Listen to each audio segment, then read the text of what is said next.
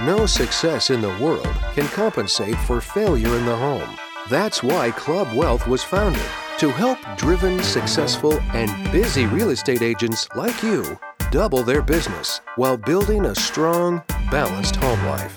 Join us each week as high-producing agents and team leaders share their stories and unpack the principles and systems they've used to double, triple, and even quadruple their business while enjoying greater quality of life. And now, here's the latest episode of Club Wealth TV. Let's rock and roll. So for those of you that don't know me, my name is Michael Hellickson. I'm also one of the coaches here at Club Wealth. I was very consistently as a real estate agent. I sold real estate for well over 26 years and going on almost my 30th year in the industry now. And as an agent, I very consistently listed and sold over 100 homes per month. And that's, of course, my team and I, right? So it's not just me. That sounds like brutal. But we had a very good team that was doing a lot of business.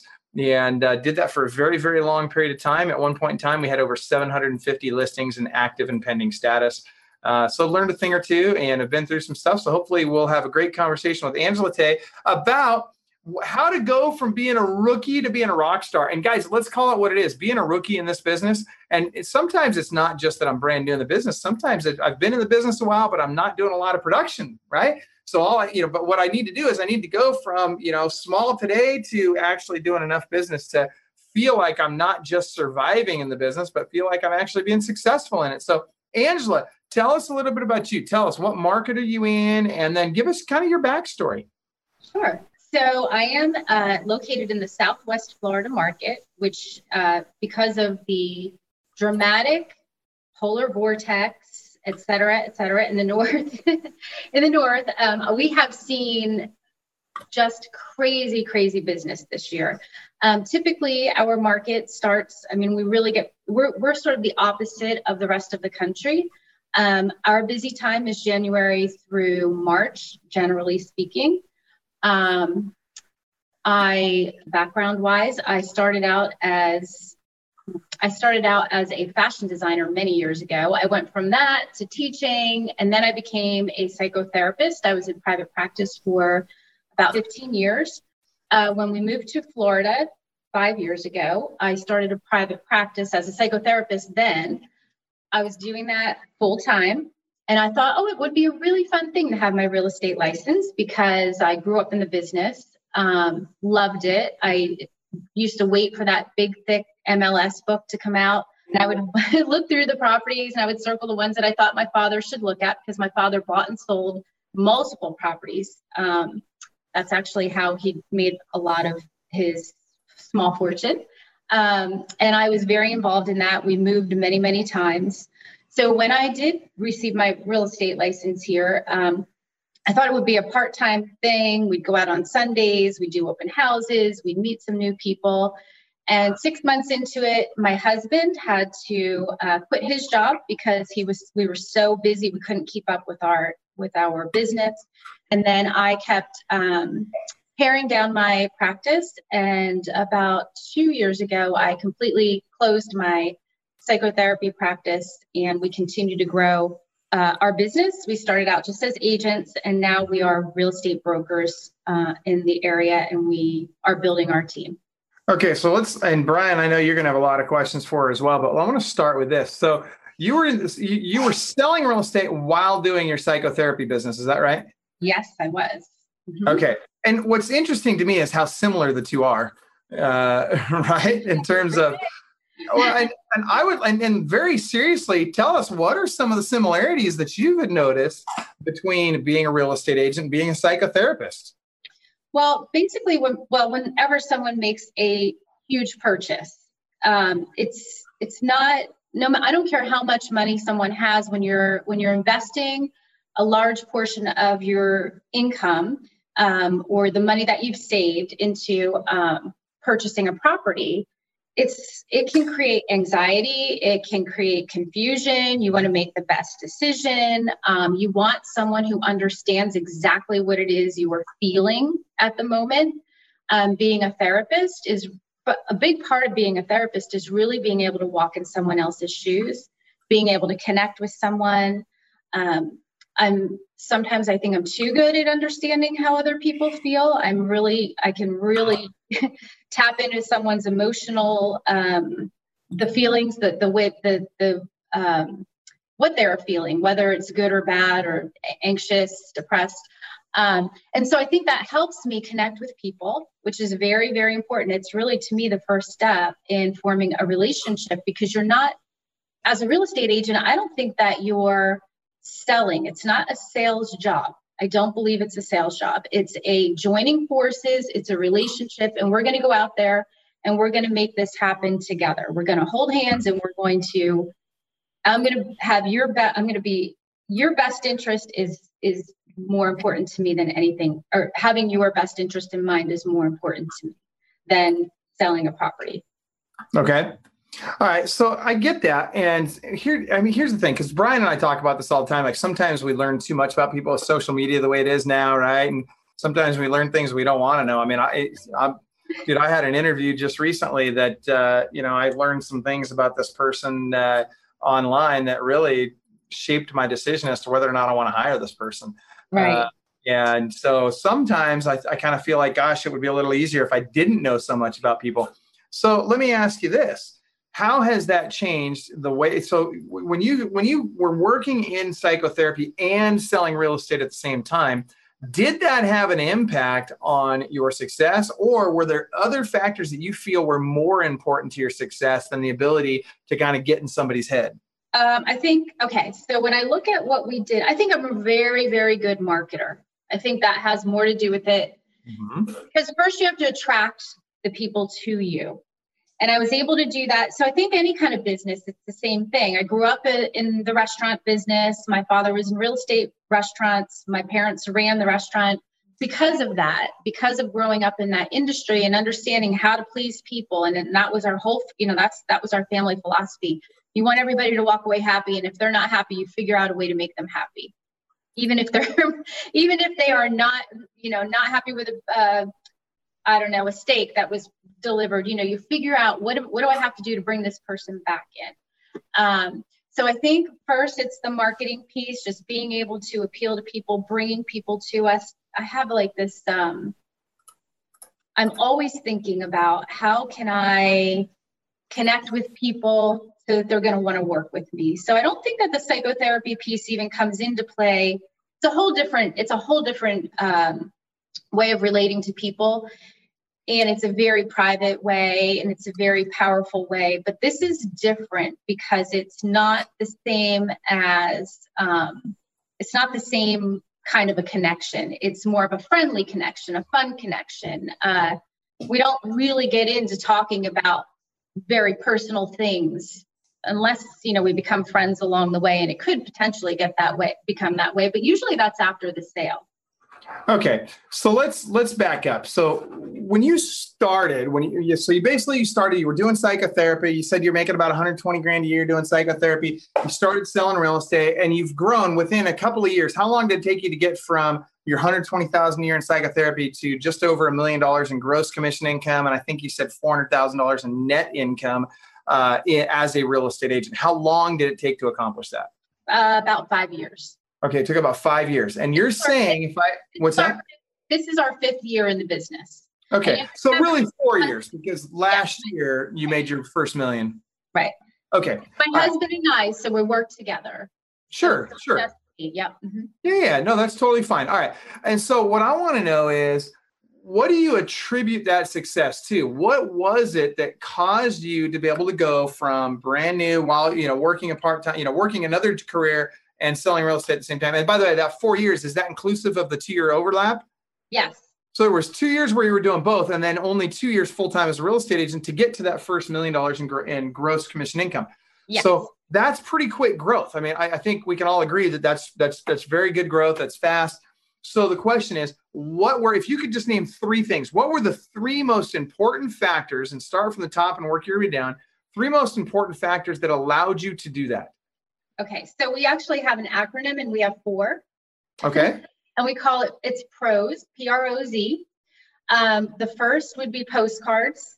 When we first, it started out, actually, the very first thing that we did that kind of that gave us maybe 4 or 5 sales at one time. We went around our community and we put little door hangers with a little postcard in it, and it gave everyone a free ice cream cone at the local ice cream shop. And it said, have a treat on us or something like that. It was a picture of us, your local real estate experts.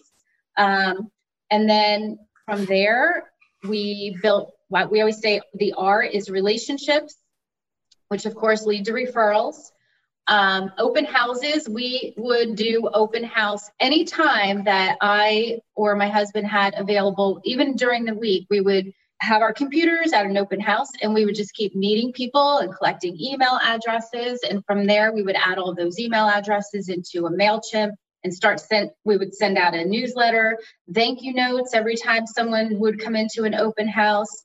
And then the final thing, once we started to actually sell real estate, then we started to invest in the Zillow zip codes. And that also was quite lucrative. I think it's like 8 to 1. So for every dollar we invest, we're making 8 back.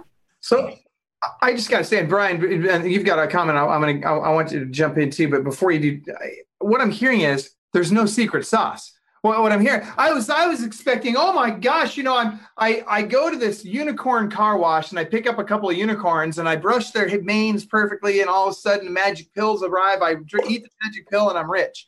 And what you're saying is that's not the case.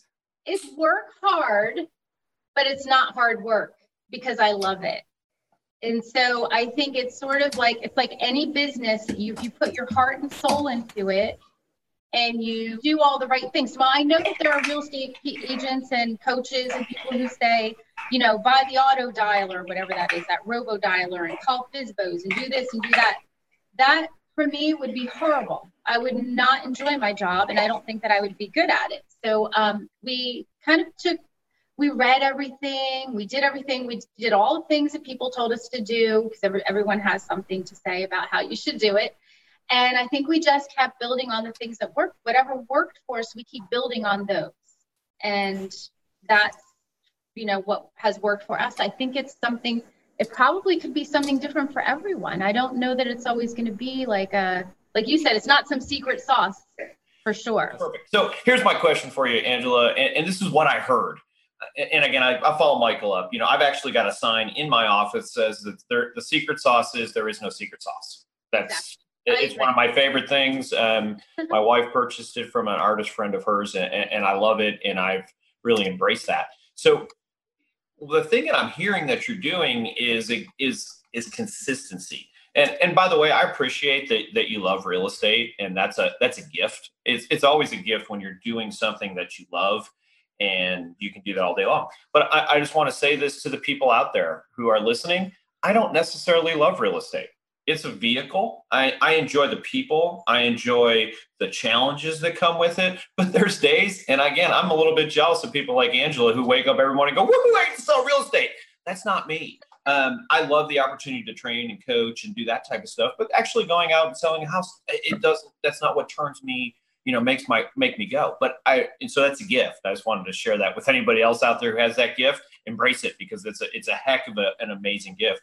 But, postcards, like I don't do postcards. It doesn't mean it's wrong, but what it does mean is it's something that works in your market. And I'm going to guess you did it over and over and over and over, and maybe even to a little point of boredom. And I think that's one of the things that I hear over and over again. Well, this is boring and I don't want to do this anymore. And, and great. And you know what? I get bored all the time. And then I go, hey, look, we closed 50 transactions this month. I'm less bored now. So, there's other things that come with it. I just want people to appreciate the fact that what Angela said, or at least what I heard her said, was over and over and over, she did consistent activities and they gave her consistent results. And then she looked at the things that were working and then did it more. Is that a good interpretation of what you were saying? It's a great interpretation. And that's why we came up with those, because we looked at every year we sit down and every sale now we have an assistant who does this, but we always mark how did this sale happen? How did we get this listing? How did we meet this buyer? How did we meet this seller? And so we know where all of our coming from. So we have tried a lot of things that have not worked for us. And I also want to mention, I don't know if it's necessarily, for me, it's not always about visiting houses and selling the real estate, like the sales part of it. I think it is building the business part of it. I do believe that for me, that's where maybe I don't consider myself a real estate agent. I consider myself and my husband, I consider us business people more than real estate people. But I think it's the same with any business. I think I've always loved to work since I don't care what it was. I mean, you could put me at the dishwasher, being a dishwasher in my parents' kitchen, and I still loved it. And I think it's just even when we're on vacation sometimes. Yeah. It's like such a satisfying when you do a good job and people are satisfied and you feel proud of the job that you've done. There's no better feeling, in my opinion. Go ahead, Michael. No, I was just going to say, the only thing I can think of that's a better feeling is cashing the freaking check. Well, that feels pretty good. So go ahead, Brian. I wanted to follow up on something you said about open houses. And I think this is a very interesting conversation. What I heard you say was we send thank you cards to our people who attend our open houses. Well, they were thank you emails. Thank you emails. Okay.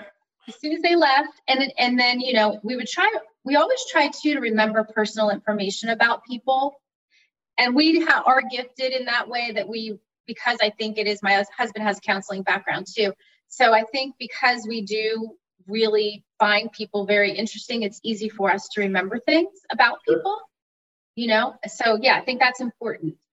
So this is an interesting thing. I've been doing sales in one way, shape, or form or another for as long as I can remember. I don't even know how to not sell something. And you said, I don't like to be sales. I'll tell you what, I've redefined sales in my mind. There's a lot of reasons for that. So to me, sales is two people communicating in a way that's beneficial to both people to get to the end result. And when I say that, I'm like, great, I love to be a salesperson. Who wouldn't love to communicate with people and get to a positive end result? So I love the idea that you're focused on people. And here's something that's really interesting that I'm hearing from you. I'm going to guess that whether you ever got a psychology degree or not, that this would still be true about you, is you found things when you meet somebody, you look for things that you like about them. Is that an accurate statement? Absolutely. So I want to congratulate you on that. And I want other people to listen to that. I didn't hear Angela say, I try and meet somebody and make them like me. That's not what she said. She said, I find the things that I like about them, it's easy to make, and it makes it easy and makes them memorable. Here's the thing, guys. And in every relationship, and by the way, when you meet somebody, it's a relationship. It may be a very short-term relationship. Hopefully it's a longer-term relationship and you do some business, but you've absolutely got to volunteer to be the person who's looking for the benefit for the other person and not for yourself, to find the things that you like about them. It's so much easier for you to find something that you like about somebody else than try and make them like you. And by the way, when you keep liking the thing about them, and I don't know if you're doing this on a conscious level or not, guess what? They will like you. If I start talking about the things that I like about you, you instantly like me because this guy's great. He loves everything about me. And you don't even know about it. So again, I'm not sure how consciously you're doing this, but it's an amazing thing. And if you can pick that nothing else from this episode, understand people, find things that you like about people, embrace those things. And especially in 2019, because it's so easy to find stuff we don't like about people because they keep telling us, as Michael said earlier. So anyway, I'm off the rant.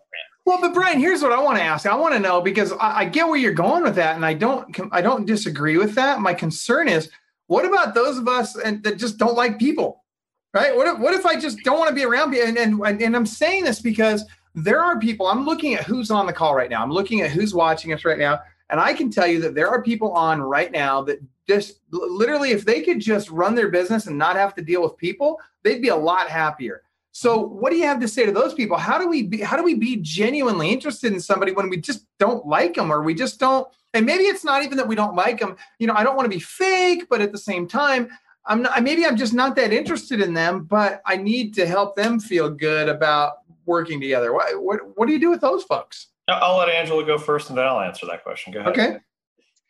Okay. So I'm not going to lie and tell you that I love every single person that I meet. Right.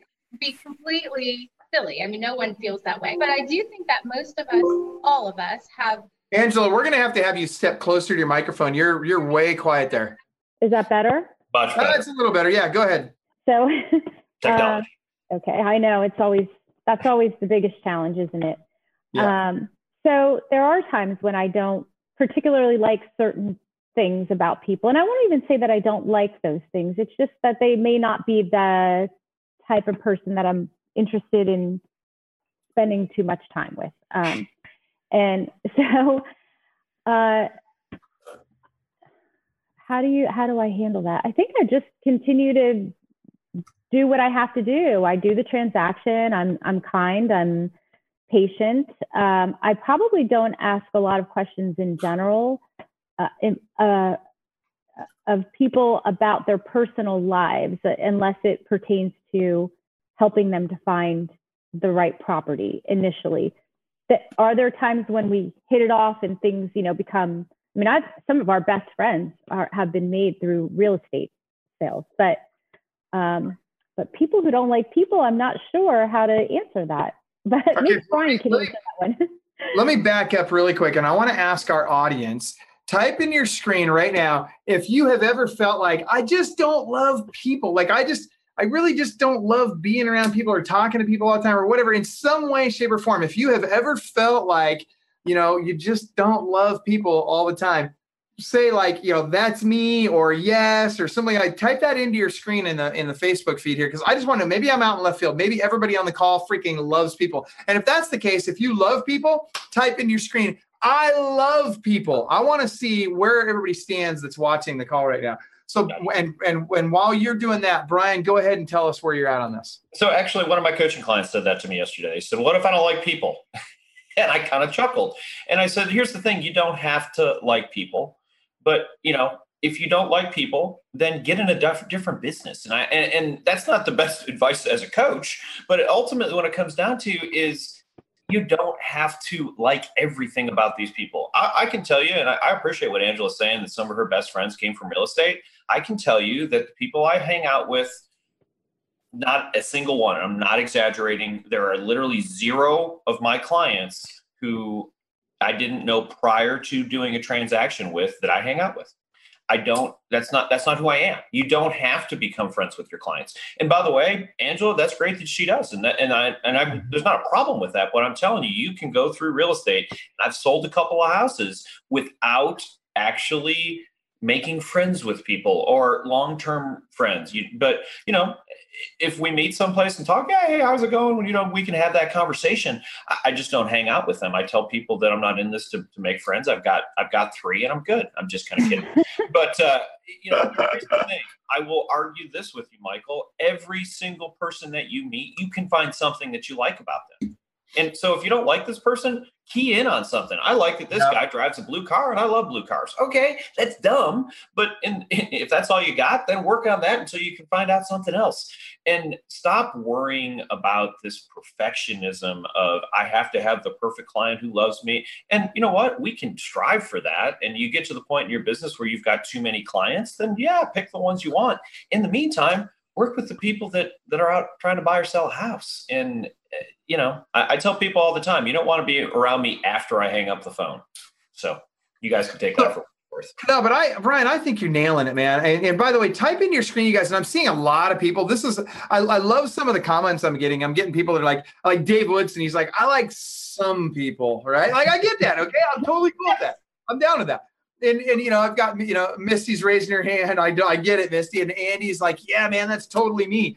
And Brenda says, I have to say, I like what Dan Mahoney said. I like most people at some real estate agents I have issues with. But it's true. And you know what? In this business, you're going to deal with some knuckleheads, whether it's the transaction, the agents you're doing transactions with, or people on the other side of the transaction, or your clients even.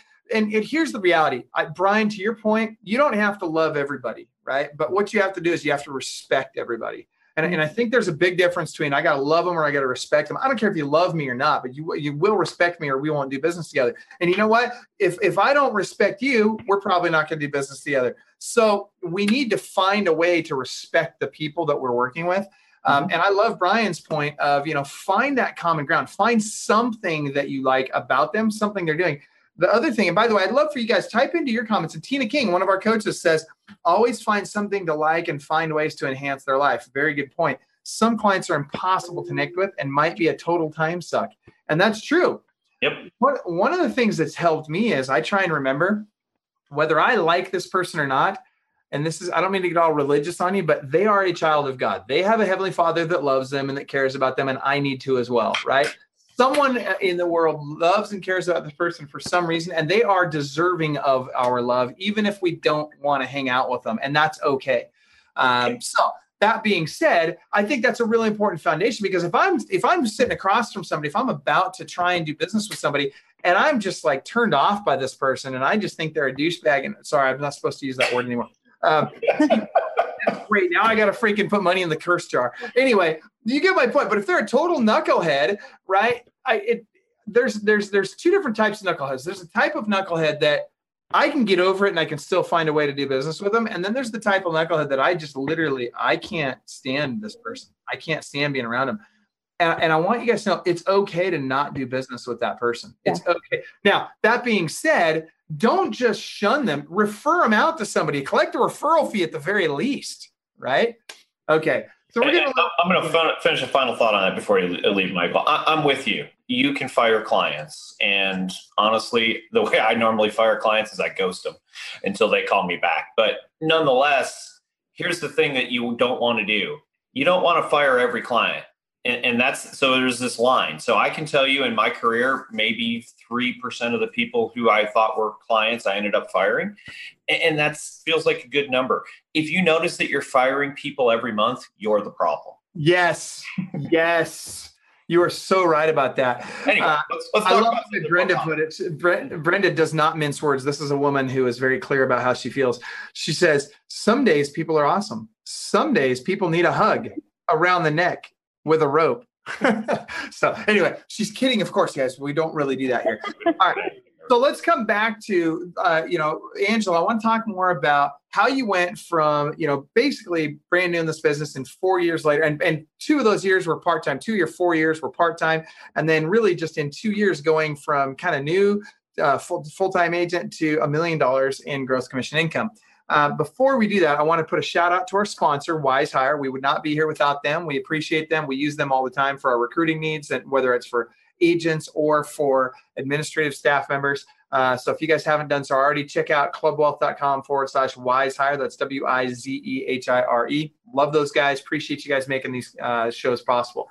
So Brenda, what I love is one of the 4, and it wasn't huge, and we'll talk about the others as well. The postcards, I'm not going to lie, that one caught me off guard because very few people have success with postcards. And the reason that, and Brian, I think you would agree with me, the reason most people don't have success with postcards is they don't do it long enough.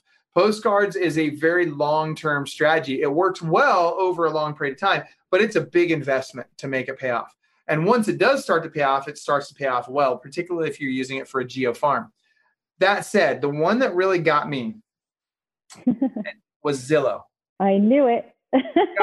Everybody loves to complain about Zillow and Realtor.com right now. Like it's everybody, they're like everybody's worst enemy. And so talk to us. And by the way, I want you guys to type in your screen. If you currently are buying leads from Zillow or Realtor.com, I want you to say that in the chat here. I want to know how many of our viewers are buying leads from Zillow or Realtor.com. And so, Angela, what I'm going to ask you to tell us first is why Zillow and not Realtor.com, or was that conscious or just how you happen to do it? And then how are you being successful? What's the keys to success with it? Well, we tried both. We tried Realtor.com and Zillow blew Realtor.com away in our market. That's our market. I don't necessarily believe that would be the case everywhere. It's not. No. And because we're in a market where most people are also searching for a connection, a real estate agent, they don't know. They're starting from scratch. They may or may not know anyone in this area. Somebody went on a vacation and they said, oh, that's a really great place to live. Now their accountant says Florida's a good place. Then they start doing research. So if Zillow search engine is always going to be at the top of the page when you do a Google search. I don't care what house for sale, homes for sale in Naples, homes for sale in Bonita Springs, homes for sale in Southwest Florida. Zillow is going to be at the top. So they click on it. If it says Bonita Springs, we're the top. My husband and I are the top 2 agents in truly like the highest, the home prices are the highest in the zip code that we actually dominate. We didn't start out that way. We started out with a $300 a month investment. We thought it was going to break us. We couldn't even believe we were putting this much money into something. And somebody called us on a Friday. We had a contract on a Saturday, and then his brother and his dad, and and it just kept ballooning and ballooning and ballooning. And then every time we would make a sale, we would put more back into Zillow. And so now we're spending about anywhere between $10,000 and $15,000 a month, depending on the time of year, depending on how much help we have from a lender, because lenders do contribute as well if you're doing well, and we have partnered with lenders, and it works very, very well for us. But I also think, again, it's the same with the postcards, it's the same with the open houses, and it's the same with the relationship referrals. You really have to be consistent. So you have to have a system. When somebody calls you from Zillow, you cannot go, oh, I don't feel like talking. I don't care if you're at dinner. I don't care where you are. If you're at the beach, wherever you are, you must answer that telephone call, because it could be your next $6 million deal. Literally, it could be your next $6 million deal. And it has been in the past. And so you have to also understand about how to nurture those leads. So they may not be ready to buy this month. They may not be ready to buy this year.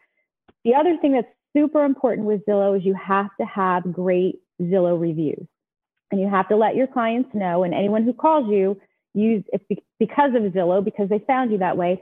Every review that's been written in your Zillow profile is also verified by Zillow. You have to enter an address of a house you bought or sold with the agent, and so they're legit reviews. They're not somebody in another country going on and making up a bunch of nonsense about you, but they're true experiences. We get a lot of listings because of the Zillow reviews in the profile. People who are, again, we have many people who don't live in Florida, in this area, full time. They live in another state, they live in another country.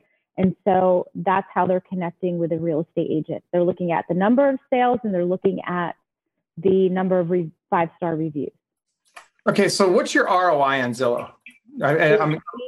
It's our return is 8 to 1. So every dollar you spend on Zillow, you're getting $8 back. Is that right? High, yes, which is high. It's high.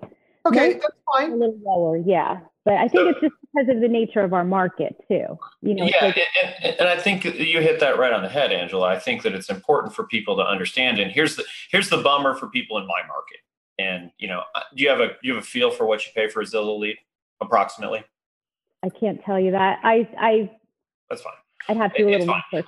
And here's the thing for all the people out there, and this is where you have to get tighter and better. So your average sales price is approximately $800. Here, our average is about $450. $450. Okay. So your average sales price is a little more than double mine. So, but here's the problem that people don't understand a lot of times is that my Zillow cost is probably 90% of yours. You're paying a little bit more than I am, but Zillow doesn't care about the average sales price. That's not how they sell leads. They sell leads based on demand. So in my market, there's a whole bunch of agents who've decided that Zillow is a good thing, and they all try and buy it. And like any other economic model, Zillow doesn't go, well, we can't spend that much money because the sales price is too low in Northwest Arkansas. They don't care. They say there's people lining up to buy these things. We're going to sell it to them. So, anybody who's in a market that's doing $400,000 or $500,000 sales, that's a blessing. And by the way, it's pretty easy to get about an 8 ROI if you follow the things that Angela's talking about. And the things that I heard her say, this is not the script. Hey, you're looking to buy in 6 months? Great. Call me in 6 months. That's not the script. The script is I'm going to follow up with you. I'm going to work with you. How can I help you? I want to get to know you. How can I meet you? And that's what I'm hearing Angela doing. What I love that she said is sometimes I can get a lead on Friday and I close them on Saturday. But sometimes I work on that lead for 2 years. And by the way, each of them costs the exact same amount of money, right? And unless you're planning on being out of the business in 6, 12, 18 months, you need business in 6, 12, 18 months. Nurture it. You've already bought the lead. Stop buying the new lead and pretending like it's better. And I'm hearing that what you do is you treat every lead like it costs $400, not like a lead that's 12 months out. By the way, it doesn't cost less. So So amazing job with that. I'm going to guess if for any two things, and I don't know enough about your business, but the two things that I've caught on to so far is you believe in nurturing relationships and then you believe in follow-up. Mm-hmm. And guys, that's the secret sauce. And the secret sauce is do the stuff that everybody else is not doing. And so congratulations for that. And there's one more thing that I think that we do that helps to keep everybody with us. Because people move to Florida, they'll buy a third home. It's usually a small condo at first. Then they're going to sell because they love it here. So they may then sell that house and then or that unit, then they're going to buy a bigger unit, or they're going to buy a house. So we really have to keep in contact with our clients. And we had over 100 transactions last year. We're at 60, 68 or something like that, sold or pending already in 19. How do we keep all those people, connected to us? So once a year, when everyone's here in January, we have a client appreciation party, and we have it at the country club. And we have a really nice spread. We do remember everyone's names, which is great. We really have like an appreciation for all of our clients. And I do think that like attracts like. So our clients have a certain type of way about them. They're just really nice people, generally speaking. And by the time some of them are like, oh, stop by, I'm just going to make an appearance. Well, they come to this party and they're there. They're breaking down the tables at the end of the night. They're still there. They're hugging people. They made new friends. When's your party next year? I can't wait. We're going to reserve that. We want to make sure that we're here. And so it's become like this annual event now that people really look forward to. And again, so that's January now. Everyone comes in January. They generally stay from January until April. If they're going to sell their house and they just attended our party, I don't think they're going to call another realtor in the neighborhood. They're going to call us because we still maintain that connection with them. Yeah. And here's the thing. Brian touched on it earlier, and we say this all the time, but you guys, we can't say this enough. Success is boring. And really, I look at all the things you're doing, that you're doing if we go back to your acronym of, what did we say? We said it was PROZ. Yeah, that's right. PROZ, pros, postcards, relationships, open houses, and Zillow zip codes. There's not a lot of secret sauce in there, right? But what you're doing, and we've only got a couple minutes left. And so I want to get to the nitty gritty here real quick. So on your Zillow, lead comes in. How fast are you on that lead? How tenaciously do you follow up with them? In a nutshell, very quickly. That minute, the lead comes in, you call, you email, you text, you do whatever it is, whatever you have to do to get in touch with them that minute. Now, if I don't hear back from one of those three, sources, like via telephone, text, or email, I don't keep bugging them. They go right into my MailChimp. I'll probably try again the next day, and maybe again, or I might tell my assistant, listen, you need to follow up on this person if you can. But then they go into the MailChimp, and we do one monthly newsletter, and a lot of the time we capture them again that way, because then they hear from us in a different way with all of our listings, maybe some real estate news. So they're always going to hear from us at least once a month. And that's kind of how we do it. Okay. And so not a super tenacious follow-up plan, but very quick to the lead. So speed to lead. And we said this before. If you think about an online lead, 92% of buyers start their search online. Of those, 72% work with the first agent they come in contact with. So being first to contact them is huge. And it sounds like you're reaching most of them quickly when they come in, right?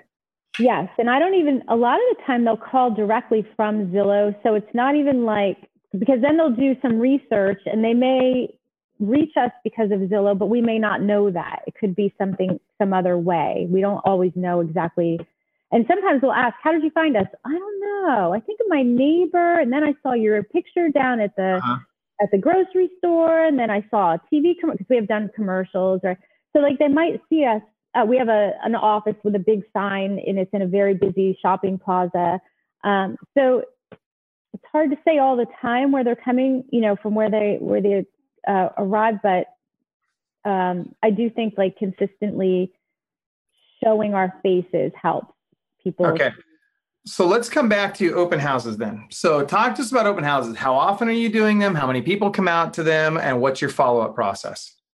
We do one at least once a week. In the beginning, we did more because we didn't have anything else to do besides open houses. We had no customers. Yeah. So doing them like as often as we could. I mean, we would do them every day if we could.